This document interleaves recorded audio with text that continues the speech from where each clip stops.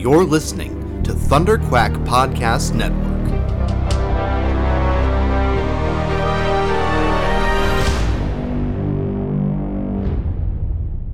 Hello, Riverdale gang. Welcome back to the Riverdale Gang Show. Recorded here on the unceded territories of the Musqueam, Squamish, and Tsleil-Waututh Nations. I'm Ryan. And I am Chloe. We're a bit tired this week, gang. We're doing a lot in our normal, everyday, non-Riverdale gang lives. I mean, there's Riverdale in many parts of my life right now. That's true. Yeah. So, I don't usually brag about my, other art hobby jobs. But now is the time. Okay, so if you're in Vancouver area, Geekenders is hosting a live Beatles all nerdlesque review this Friday. By live Beatles, Ryan means a very, very good tribute band. I've been saying very impressed. Beatles recreationists, basically. Yeah, that's actually they a good do way of putting picture recording perfect live versions of the Beatles rep. And the spectacular band we're working with, and we're doing all sorts of. I'm just hyped because we had dress rehearsal last night, and so that's been on my mind for the last 14 hours. It was so good. It was so gay. It was so gay.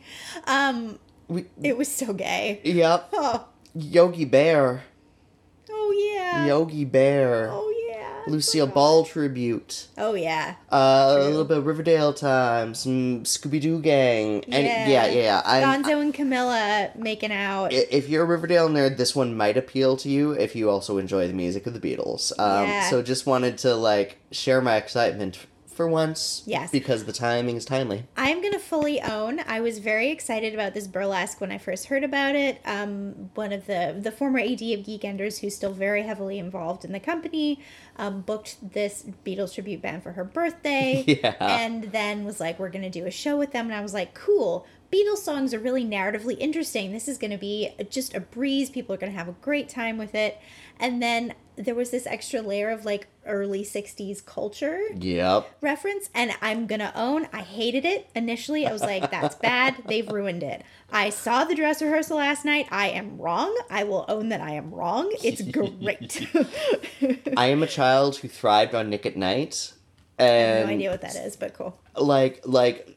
In the 90s, the vintage 60s and 70s sitcom shows on replay. Oh. The first, throwback. So, the weird millennial sub-generation who grew up watching Happy Days and Gilligan's Island.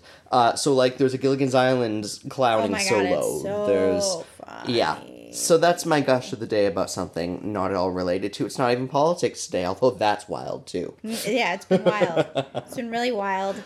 Victoria is exploding. Not literally, because we're lucky, but it's exploding at the moment. Some political turmoil. Victoria, yes. BC. There are a lot of Victorias. Oh, yeah, Victoria, BC. I think Victoria, I was just reading about us in Australia. It might be exploding in a different way. Well, it's wild being an Indigenous rights group just drove a power drill bulldozer onto Parliament grounds and started drilling. Great. Just to make a statement. Great. Australia's good with that. So anyway, Riverdale. I'm rambling also because this was a weird episode and I don't have as much loving gushing commentary, which is a weird vibe coming off of last week's My Breakfast with Sean adventure, which was a whole different high, a whole different ride, and a whole different narrative tone. Yeah. Sean content was fun. Yeah. This episode, but I don't. So there in season 2, there were these episodes where nothing happened, and this felt a little like one of those episodes for me. Yep.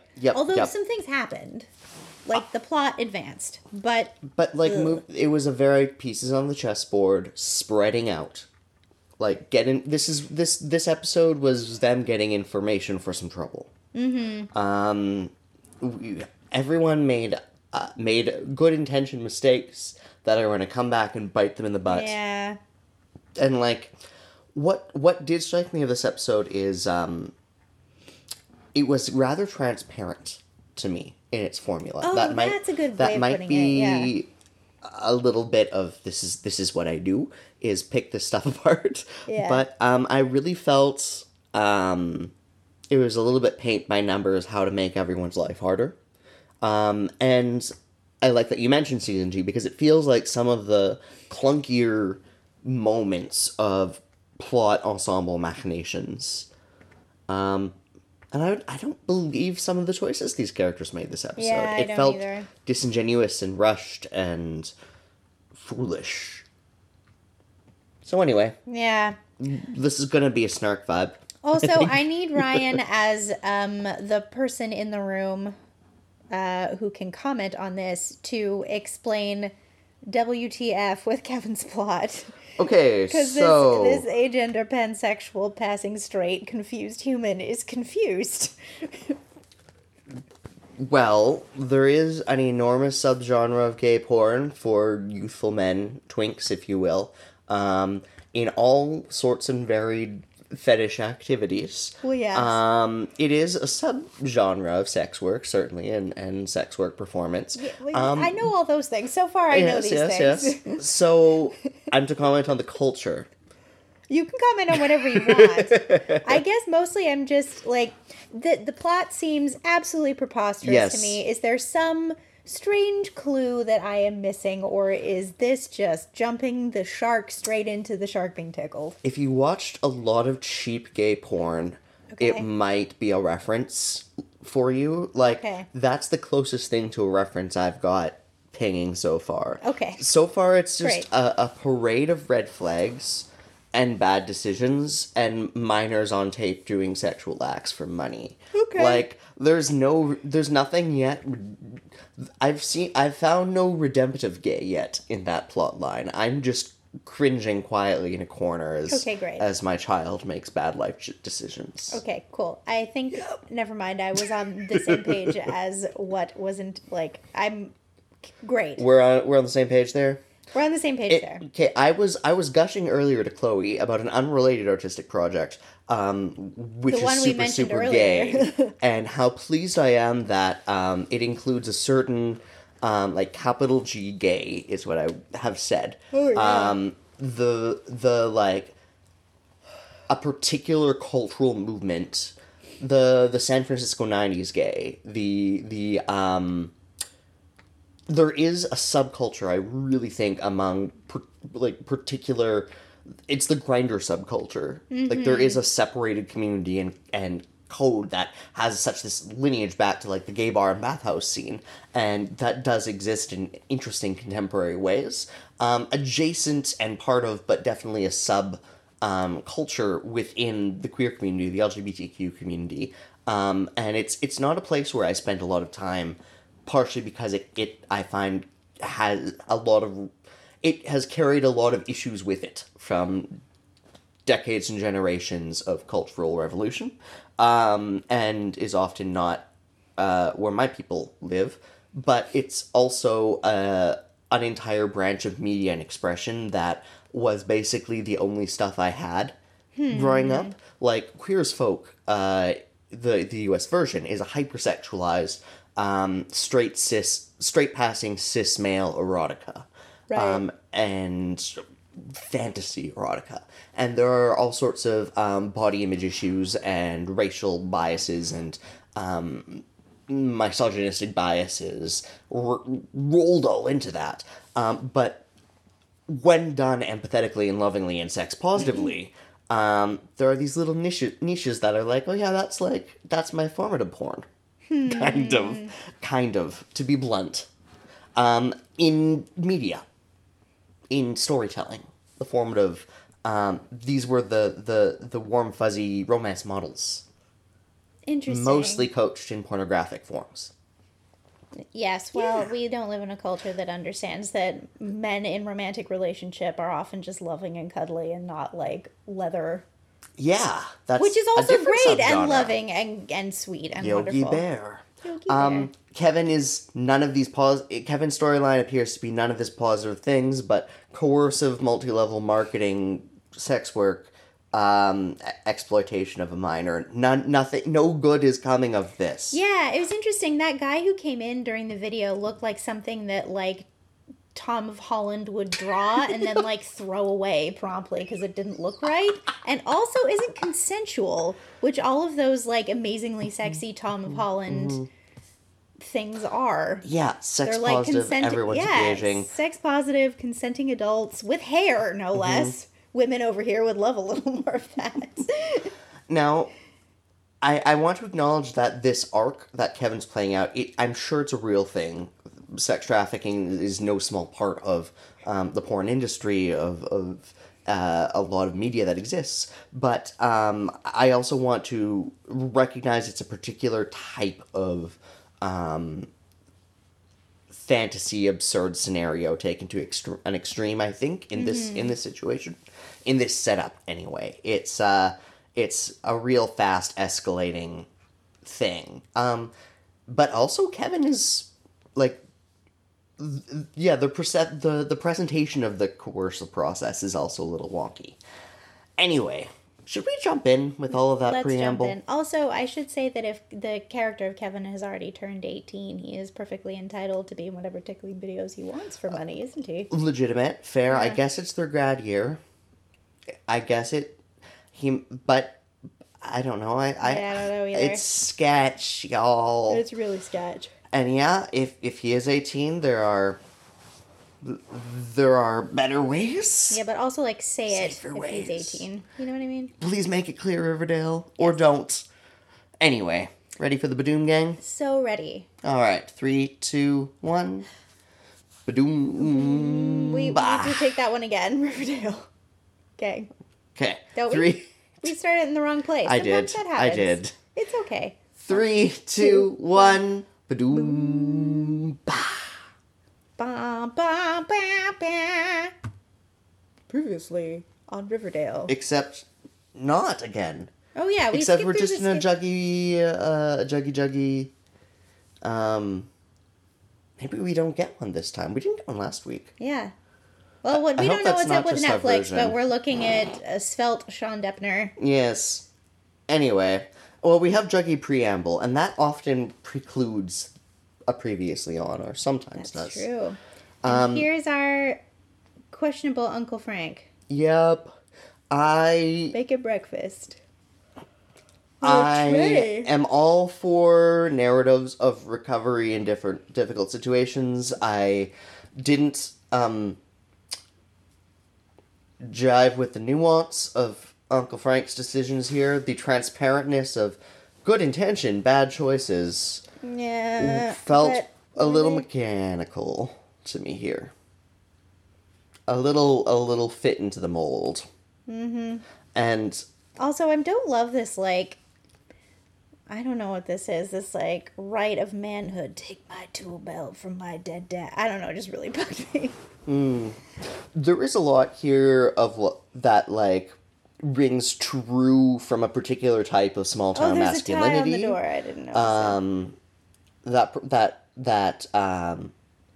The family.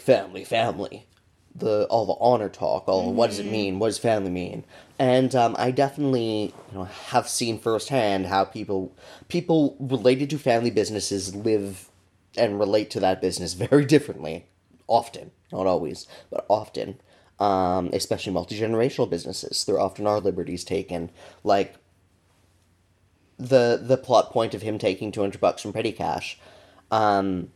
There's good ethical grounds for that to not be okay, but that's not normal in a great number of businesses and operations, especially small irregular cash flow operations like a small town construction company.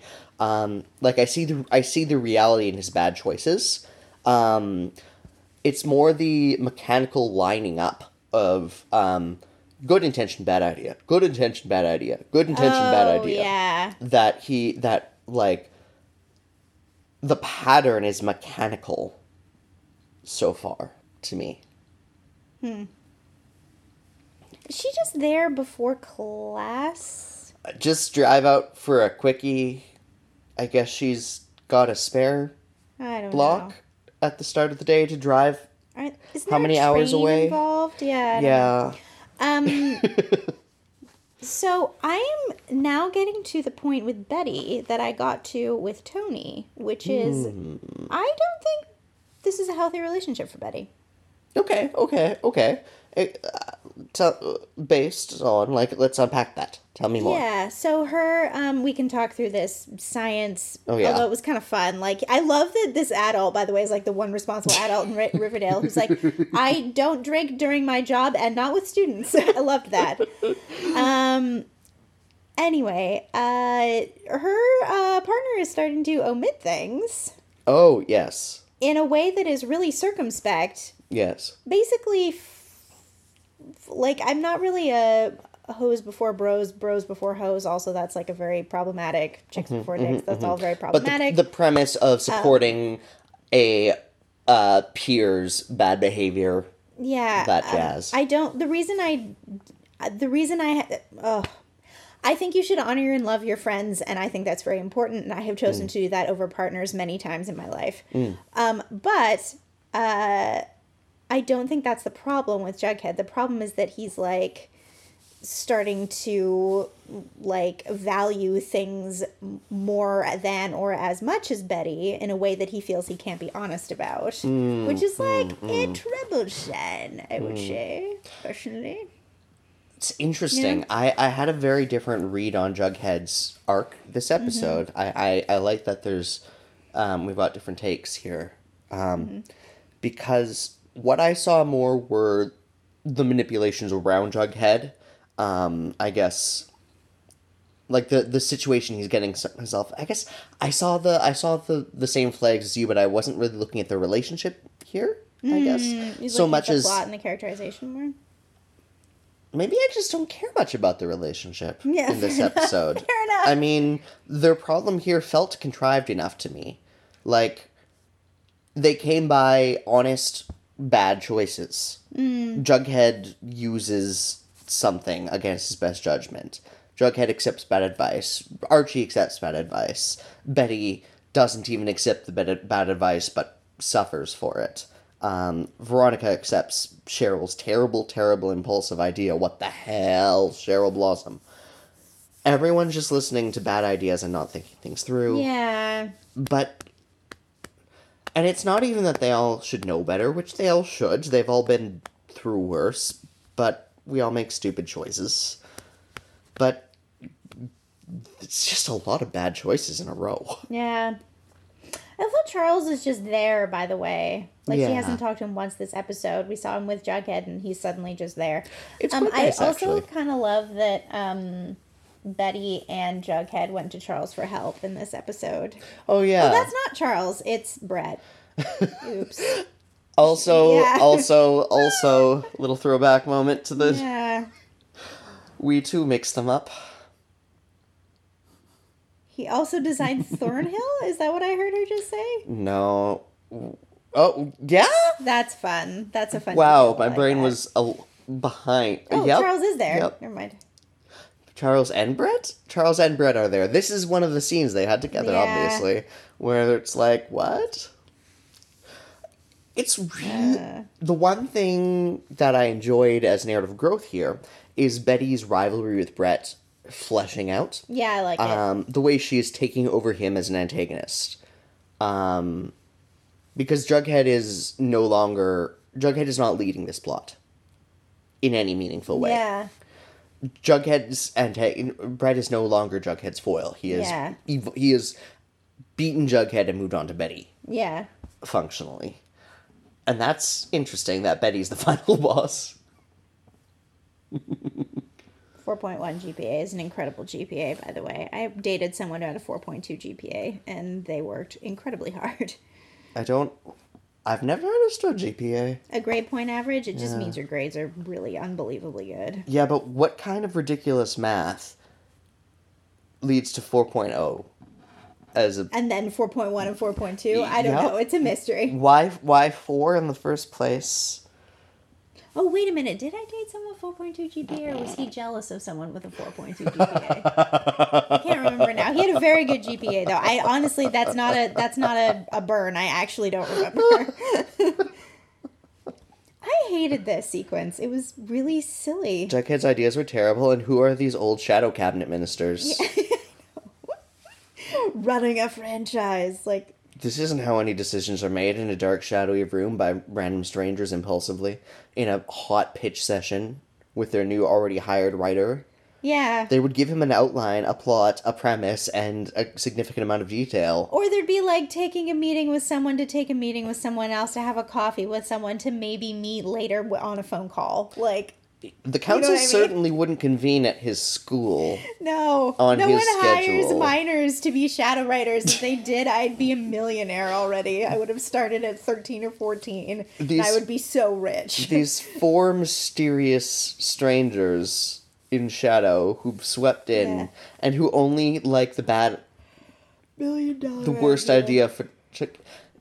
None of that was true. Yeah, it was terrible. That was unfortunately forced. Love you, Riverdale. That was terrible. Yeah, not your best. Not your best plot machinations.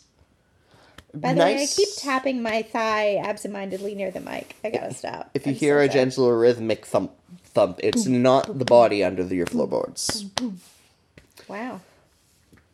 I enjoyed Sheriff Keller. Yeah. Getting some more screen time. This actor is so attractive. Yeah. He does like straightforward and blunt he does a honest in a such also a nice a way. good actor. Sorry, I just every now and again like an older man smiles in the right way and I'm like, ooh, hello. This is all annoying too. I'm annoyed. I'm just really annoyed by this episode, which is weird because I really have enjoyed the last few quite a bit. Yep. I agree, this scene felt deeply contrived and, like... That's really new flannel. Yeah. They usually do working class dynamics a bit better than this. But this is really hokey. Hey, was that a Vancouver brewery on that? Or maybe it's just all beer looks the same, and I know this is shot in Vancouver. That's probably what's happening. Y'all, this is related to nothing, but Tazzy is deep perched on me, and I'm so happy. Is your foot asleep? My foot falls asleep usually at this point. I'm good. Yeah. I am content. She is gently flicking her tail in a low, anxious way and dozing on me. I so rarely get cat time. Now, this plot is also aggressively contrived this episode. Yeah. There's no logic to the steps or stratagems. Everyone, including Hiram, makes terrible decisions. Why? Very, very strange. This scene is weird, too, because why would, it's so tactically foolish for her to go and just tell him what they did. I believe Veronica is this foolish. I believe Cheryl and Tony know better. Yeah, but then right. Cheryl goes and pulls her murder mom out of the hole. Yeah, that's weird. That's just not smart, and gives her a disguised mask of her own face, and it's just, there's weird, and then there's foolish. Yeah. Yeah, Charles the feeder of dangerous information throughout this whole thing. Yeah, meanwhile, he's gone to see Chick in jail a whole bunch. Looking at this through the lens of assuming that Charles is feeding everyone bad information that will ruin them. Yeah. Oh man, that's gonna be so fun when that reveal finally gets revealed. Yeah, I can see some fun seeds being planted. This fight. So, we're not going to touch the ethics of having your FBI agent do a rundown on this kid you have a rivalry with. Yeah. At all. Also, that would be a very stupid thing to tell Bret, whose father is a member of government. It's a touch more than I Googled you. Which, rude, Jughead. Deeply. And he knows it, and he's wrong, and it's indefensible. Yeah, Betty, get out of there. It's interesting watching characters make indefensible mistakes and then roll with it.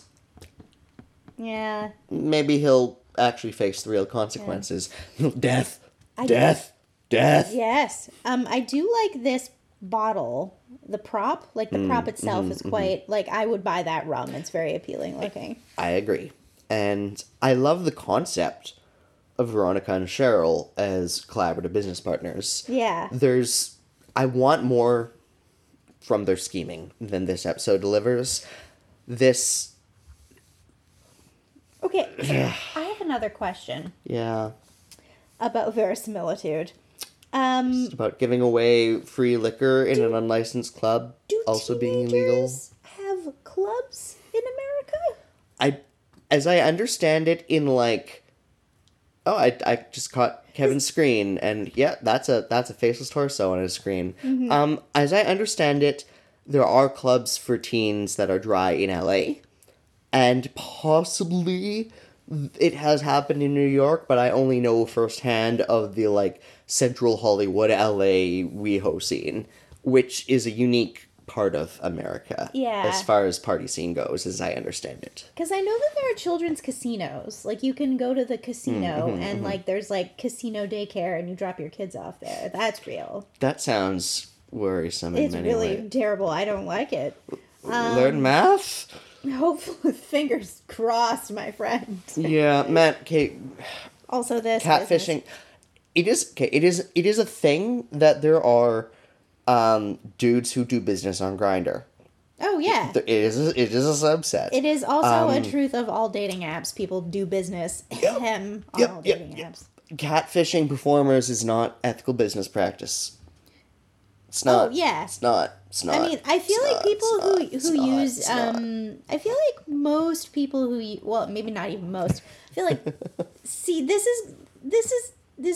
fight? This is grounds when you're 17 to break up with someone. Yeah, layers and layers of lies and a recent pattern of sudden half-truths and omissions. Totally. I mean, they've been through more than most teen couples. I'll give them that. What with all the murder. Yeah, this have all sorts of problems going on here. This doesn't sound like this is bad.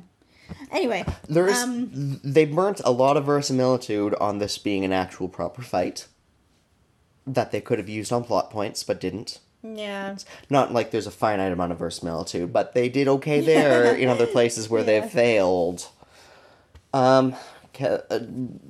Former Sheriff Keller,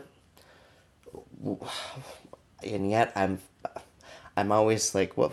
Why is the cop my favorite character again? I know, because cops are moral in television shows. It's just in real life where they get given jobs that they shouldn't be given with sniper rifles. Everything from mental health care services to military enforcement, but Sheriff Keller's running Archie's company nicely. Yeah, he's great. He seems lovely. Former Sheriff Keller is the only grounded, reasonable person in this plot. Also, Tazzy is still on me. Just a note, I'm bragging. I was worried that we were going to have a lot of audio solos from our mascot, but she has been very good. This is silly. I don't think Yale would do this. I don't know that much about Yale, though. I believe Charles is lying for shenanigans. I believe you're right. I fully believe he is stirring the pot because we know not to trust him now, subtly. Yes. And also, he looks neutral and calculating in that last cutaway. I didn't catch that first time, but I feel validated in my assumptions. I just don't like the way Jughead is behaving. Like, he... You jinxed it. I did. Well, she moved. I did jinx it. She heard you. The way Jughead's behaving? Like, he gives Betty a bunch of excuses for lying to her and then goes and gets mad at someone who's behaved badly, to be fair, for, like, blowing his cover rather than, like... Dude, why'd you say that in front of my girlfriend? Yeah. Like, it's just such straight boy BS. I'm not impressed with Jughead. And I love Jughead's character, I usually identify. This was the cherry the hyper melodrama. This is the first of 2 smashes in this episode. With, I think, not the same implement, but the same type of implement. Similar hammers. You destroyed my future, too. This is such hyped melodrama. She's a pretty capable performer, and this... She's better than these George Lucas lines. Yeah, she really is. Oh, yeah. Where's your lightsaber there? Mm-hmm. This color grading. Padawan, Betty. They didn't even make the color good here. They just slapped a heavy blue filter on everything. Yeah. Maybe someone was sick this week. Yep, everyone has off weeks. It's amazing how often things like production schedule just mess life up. Oh, side note. Sabrina. Oh, yeah. I won't dig into spoilers yet, because y'all haven't had much time to watch season 3. No. But there's a thing with a snake dance. And I 100% believe the thing with the snake dance is what was intended to be Betty's snake charmer scene, but it didn't happen. I was watching the scene just with just enough little, like, anecdotes to piece together, like, I feel like this is what you intended all along. Okay. And you finally got to do it. Because witches. I believe that. It's a hunch. Yeah. I'm a little annoyed that Sabrina rehired my friend's abusive ex, but other than that, it's fine. Yep. By a little annoyed, I mean... It's a problem. F that, y'all. Is this guy logo? I don't like that he... send him my phone number. I'm having a bit of a thirsty week. I'm sorry. Carry on. I mean, it's all that Beatles burlesque, Chloe. Yes. I'm with you. Yes. I'm with you. Okay, so... Awkward pacing moment. Making out, inviting to the room is not what you do pre-business pitch. This also suffered some contrivance. Nice to see Casey caught with something to chew on. His face does a lot of work in this plot. It's weird. This is weird. This is a weird plot. I don't know where we're going here. And I don't feel entirely comfortable that we're going there. Wherever it is. Like, Kevin, you have exactly the right reaction there, which is... What? We, the audience, are Kevin awkwardly in the room with the handsome man who's interested in us in strange and ambiguous ways. Now, Kevin, if you are over 18, you feel like you have informed consent and are not being coerced, which is questionable at this juncture. Very questionable. If you do 20 of these, you can pay for college. That's all I'm going to say. But still, there's informed consent, no coercion, over 18. There is absolutely no shame or problem in some knowing engagement and performance and sex work, but this doesn't feel terribly knowing and safe. Or, I enjoyed this cute moment. I went to a graveyard. This was a cute couple chemistry moment. Like, for all this being bad for them, this is really cute chemistry. Oh yeah, it's very cute chemistry. These actors have very good chemistry for obvious reasons. I'm gonna miss this chemistry if Betty has to pretend to have chemistry with Archie. I heard a great fan theory from a former host of this podcast, actually, who does not think Jughead has died. Oh, yes. She thinks he's setting up a big Baxter Brothers mystery. Oh, yes. It was very loud, and I didn't catch all the details, so Anne, I'm sorry if I'm misrepresenting. Send us a message. But yeah, it's an interesting choice. It's a nice alternative option. I have been thinking about the fact that we are fairly thick into the Get Away with Murder plot for how many episodes we have left in this season. Like, I'm wondering how it's going to vamp a whole half season in those 4 weeks. I don't know. I enjoyed this scene.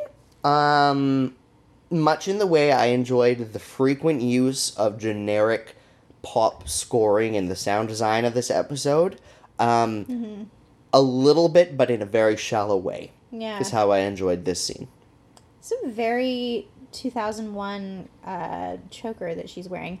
Yeah. God, this bugged me. This man is behaving like a jaded 17-year-old who didn't get the right spot he wanted on the football team. Great skirt on Veronica, by the way. Remember when Hiram, the mayor, had to worry about stuff like public opinion Yes, I do. And not like, hey, I'm going to shut down this speakeasy of kids, and in front of y'all and all the cops I brought, I'm going to just smash your property. And, like, not that he can't do that in theory, not that he couldn't get away with that, but this doesn't feel real. Yeah. And it doesn't feel like any reasonable decision Mark Consuelo's character, as built so far, would be making. Yes. Also, where did his cufflinks go? Ugh. This is so annoying. Mm-hmm. I'm so annoyed by this. There are a lot of moments of pretty cinematography that are a bit disjointed in this episode. There are standalone shots chopped together, but on the whole, it didn't cut together into something cohesive for me. I feel like there's a lot of rapid decision-making this episode. Yeah. As if more time was meant to be drawn out. Yeah. The other thing is that I feel like if the mayor of your town walked into the place where you were partying as a teenager and started smashing things, you would immediately pull out your phone and put it on Instagram or Snapchat or Vine it. I don't know what children do these days. And then Ellen would talk about it. Then Ellen would talk about it. Yeah, after about a week of actual social media virality, it would make its way to the daytime TV, and then the moms of Riverdale would know about it. Yep. All the straight moms love Ellen. Bless. I don't know who is blessed in that situation, but someone probably feels it. Mostly Ellen. Yeah. So many reactive, responsive faces from Kevin here, telling us. It's interesting. I have had my my headphones out for the last 2 Kevin episodes, and particularly watched his face, and like he is telling us exactly how bad of an idea this all is. Yeah. Which leaves me a little more uncomfortable with the plot, even like further. Yeah. Like. This show doesn't have a great history of positive sex work representation. No. Or treating its characters with proper age. Yeah. They're probably children. They're probably children. Kevin's been on Humper, Grind'em, whatever it is. Red State Meat. He's got a lot of apps. He's got a lot of apps. Mm-hmm. For a while. Just this man is smarm, and this isn't necessarily how I want gay porn culture explored on the CW. I don't know that this is like there's something gay culture about this, but it's weird. It's weird. Yeah. I do like that the Kellers are back. Yes, and being used in some way. I also love the, like, teenage business outfits these 2 girls have on. So, there's a comment made here about sex work not being allied with feminism. Yep. And Veronica is also being judgy. Here's what's up. Feminists are not one homogenous group. We all feel differently about sex work. Mm-hmm. Again, informed consent, legal adults are allowed to do whatever they want for money, in my opinion. And I'm sorry that this show does not agree. Yeah. I'm disappointed. They simplify the issue a lot for how often they utilize it in plot. They use it too much and oversimplify it. That's exactly the problem. Yeah. Thank you. Chick, Penelope, Betty's brief cam girl experience being treated as psychological trauma breakdown and now this behavior. Business with Kevin. And now this. Yeah. There's too many actual and negative and stereotypically negative portrayals of various levels and variations of sex work.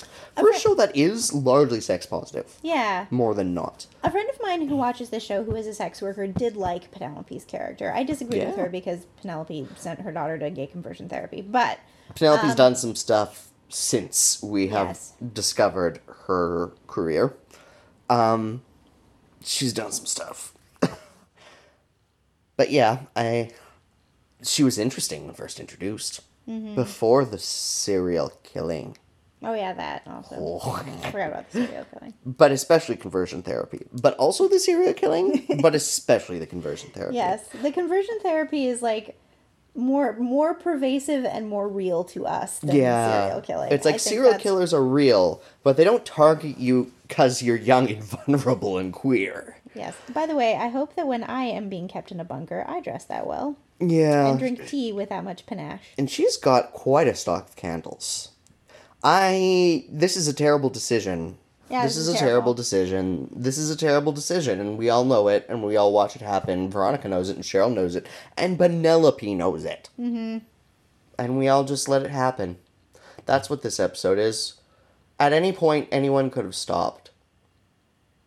Is this an attempt at portraying hubris? This?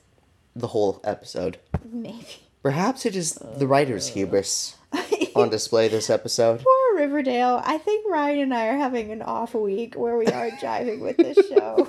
I'm not super in sync. There's a lot that's really technically good in this show, but it's pretty all over the place. I think I'm really suffering my viewer experience for having really enjoyed how cohesive having the ensemble together the last couple weeks has been. Mm-hmm. And now really splitting these plots up there's so little time to develop any of them. Yeah. Also, I think there was a woman on that crew for a sec. Thanks, Riverdale. Carry on. Oh yeah, there was a woman drinking with him the other night.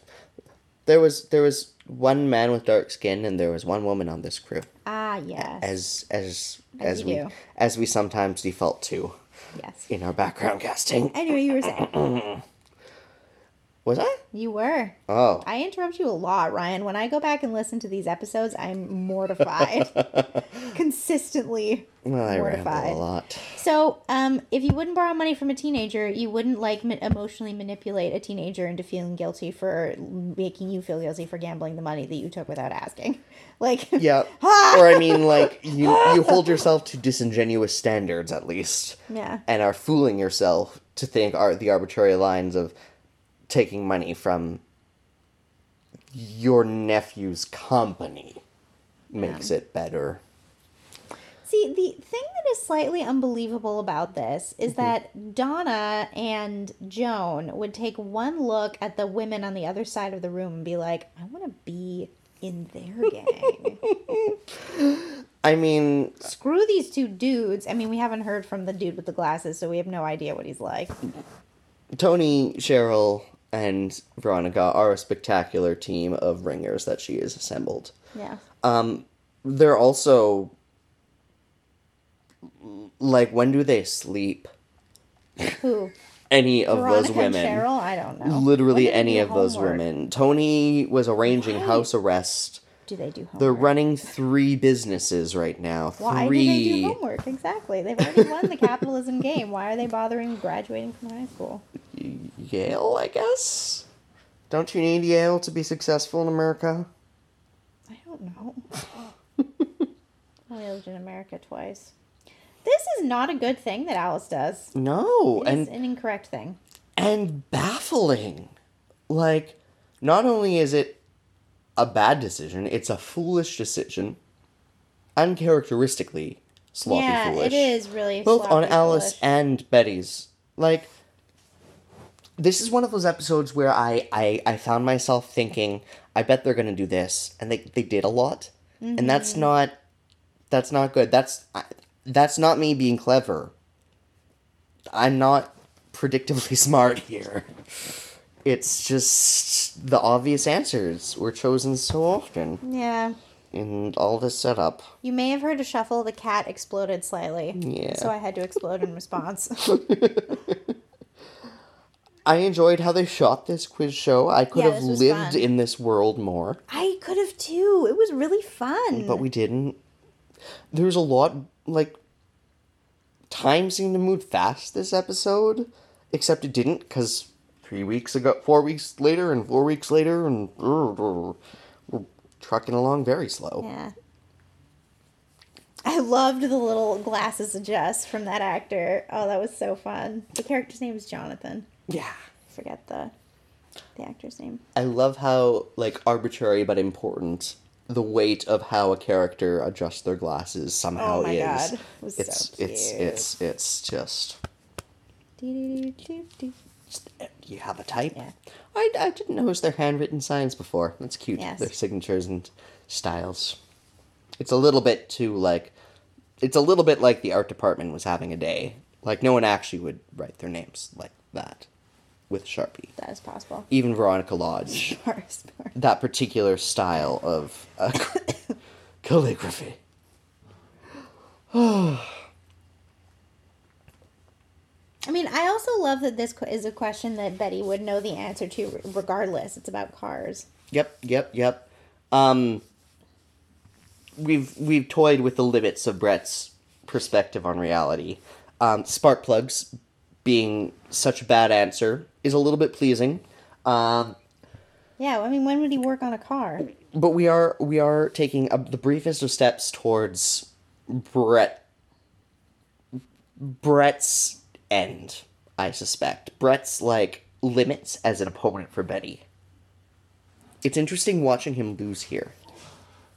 That's my take on it anyway. Yes. Like what one-upmanship are we going to get in which he repays the favor to Betty? Maybe that's how Jughead will die. There's this duel coming. I kind of want Bret to kill Jughead. Just a little bit. I think doesn't he? Maybe. I think he's going to kill Jughead. I don't know, though. Maybe it's in the Sean duel. was very, very good about, like, not giving anything away. Stupid coy actors on and off mic. Whatever DNR he signed, he's following it to the letter. Bless his do heart. not resuscitate. What did I say? DNR? Oh no, that is not what I meant. If his heart stops, they shouldn't bring his character back onto the What acronym am I looking for? NDA. An NDA, DNR. Very different things. Very different things. Yeah, I think I've made that mistake before on this show. Actually, this scene is uncomfortable. Mm-hmm. Archie he dads his uncle. But then it works, but it's also probably someone with long chronic addictions issues and instability going along with the system. Like, I don't have much hope, but maybe they're going to try to flip it and be like, surprise, Archie was right all along, and that would be nice. But I don't... It's too paint by numbers this episode. Yeah, I don't know what's going on here. Even this, like, yes, Principal Honey is... waiting to ruin her applause in the most dramatic parting of the students possible. Mm-hmm. And, like, Betty, flush it down the toilet, for gosh sake. It, burn it. As she was staring at it, I found myself thinking, fireplace, water. Water is how you get rid of that. Fold it up and stick it in your bra and take it home and burn it. Everyone is so foolish. It's weird, and there's no rhyme or... This is something that's bothering me here. You just messed up your daughter's chances of going to Yale. Arbitrarily and out of the blue. Yeah. Too. This is not the best outfit they've ever put Betty in. Anyway, it doesn't matter. I love the outfit on Alice.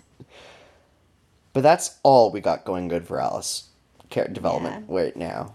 Betty is also incredibly patient with her mom in this sequence. I don't know why. I would be livid. All the therapy? Maybe. Gina Torres, we need you back. Back. I think Gina Torres is coming back. I'm gonna interrupt this with this scene. We know where it goes. I saw today the announcement of the next Riverdale musical. Oh. Hedwig and the Angry Inch. What? Is being taken on in Riverdale. Riverdale. My God. The cast list features some of our favorite elevated ensemble, such as Sweet Pea and Peaches and Creams, but also Mrs. Burble. What? So I don't even know. Oh my God. Who's Hedwig? The weird thing in the promo image is everyone's Hedwig. So we'll find out. Oh no. Yep. I need to go and we need to have a Hedwig watch night before I've never seen it. Yeah. I've never seen the film.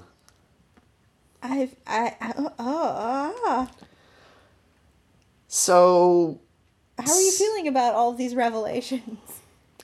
I mean, this is quite boring, you know. Someone else to do sex work, blah, blah, blah. Yep, It's not even... So this is, like, not sex work also, if they're underage. This is trafficking. It's different. Yep. Truth. And, like, it could make it better to clarify their ages, but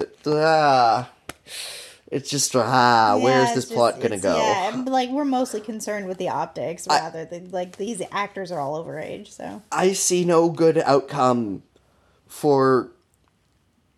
I'm also often slightly uncomfortable when the gayest of gay subplots and the only one that's super visibly aggressively queer going on the table right now that I can think of off the top of my head.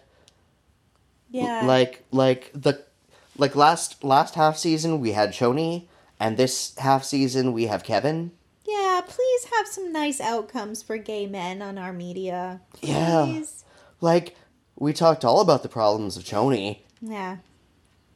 But now we got nothing but problems for Kevin. Yeah. And just, Great outfit on Cheryl, but Yeah. No, actually, I didn't catch her the first time, but that is a spectacular look on her.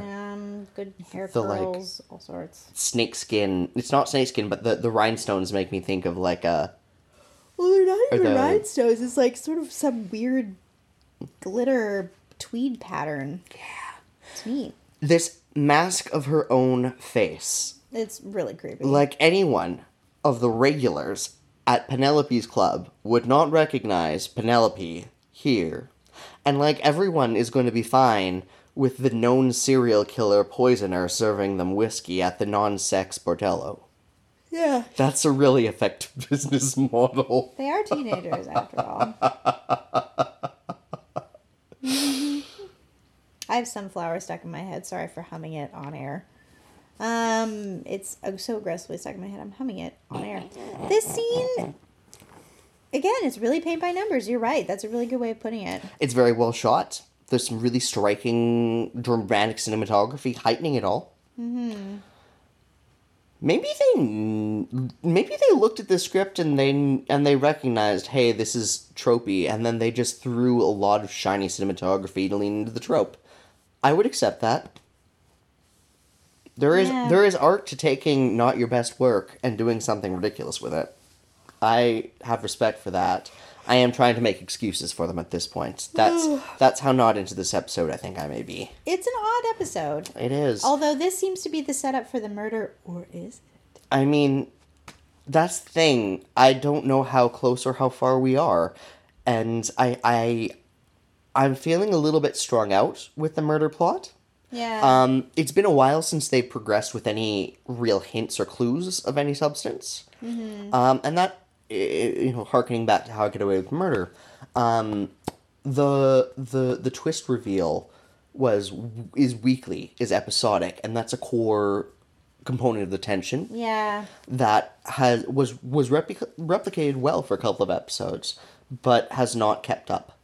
And feels a little bit by the wayside as a season tension arc. So anyway, Archie and Betty, I guess? I don't know. Yeah, I don't know. I don't know. I'm confused a bit. Hot dog. So here's what we've seen. Hot dog. I'm just gonna sit up. Hot dog. Hot dog.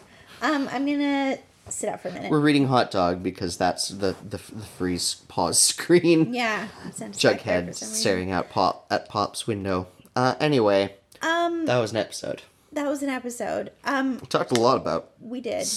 About unrelated. Here's what we know. We know that there is a scene where it looks like Betty kills Jughead. We know there is a scene. We know, Sean. That there is a scene where FP arrests Archie, Veronica, and Betty. We know there's a scene around this campfire. We'll never speak of this again. Spring break. And she's holding Jughead's hat. We know that it's Bret and Donna that identify them at the police station. And we know that FP, for some reason, trusts them. So there has to be sort of an establishment of that trust. And now we know that Betty is like, I keep expecting Jughead to come back. So what's that about? What is going on with this mystery, Riverdale? I have a problem with that mystery recap. Okay, tell me. As you put it all together in that neat package. That's all true, and that's all stale information. In what sense? None of that info is relevant to many, many recent plots. None of it feels like it has any momentum in the wider season, and a great number of these twists, hooks, and plot points are being laid very, very slowly. This season is feeling kind of long for the type of thriller mystery that they seem to be gunning for.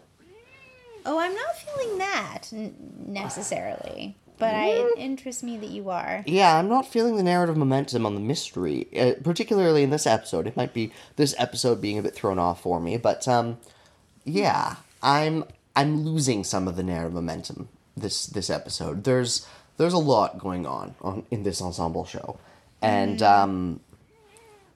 the type of thriller that I have been coming to expect, I think requires a tighter plotting than the type of broad ensemble that this episode suggested the back half is leaning into. I feel like we're scattering, and after a first half of the season that did a great deal to clean up loose plot ends, and with a string of offers that leave me a little skeptical, a little underwhelmed, I'm hopeful for better next week. I'm hopeful we'll go somewhere next week. But I'm starting to lose the steam of the mystery tension. Yeah. We'll see. Maybe it was just an off episode, and we've liked most of the episodes this season. Yeah. This one just isn't hitting. Maybe I'll watch it tomorrow and I'll be happier. Who knows? True. Gang. But then we'll watch more next week anyway, and it'll wash clean all the sins of the past, right? Because they don't remember things week to week, except they do like season to season. They'll sometimes just forget or drop little plot points, but then 2 seasons later remember, oh hey, what about this? Yeah. I've appreciated the slight metatextuality of Archie dropping the bear references with full knowledge of how ridiculous it is. Yeah, that's been fun. Little bits like that are That's something I've always liked about the show. Like, one of the reasons I got on board with it in the first season is that wonderful moment where FP comes into the kids' party and Veronica recognizes him from doing dealings with her mom. And someone says to her, that's Jughead's dad. And she almost looks at the camera and says, the plot thickens. I was like, yes, I'm here for this show. It's self-referential. I am into it. Yeah. That's a consistent strength. Okay, more of that next week, Riverdale gang. Yeah. I'm gonna go run some fancy lights all weekend or whatnot. You go do your thing. Sex Education Season 2 is out on Netflix. That was fun. Yay! I haven't seen it. It's enjoyable. Gillian Anderson plays a sex therapist who is has some boundary issues. It's about her and her teenage son, and it's very open and discussion-y and sex positive, and they both make terrible mistakes and redeem in human ways, and it's charming and funny. Oh, that sounds lovely. Very British. Very British. Great. Yes. I just saw Spider-Man Into the Spider-Verse for the first time last week. I've been living under a rock, and I just started watching it for the second time this evening until Ryan came over. Yeah. That's where I'm at. Let's put Spider-Man back on. Yeah. All right, we're going to watch Spider-Man, gang. Bye, Riverdale. See you next week.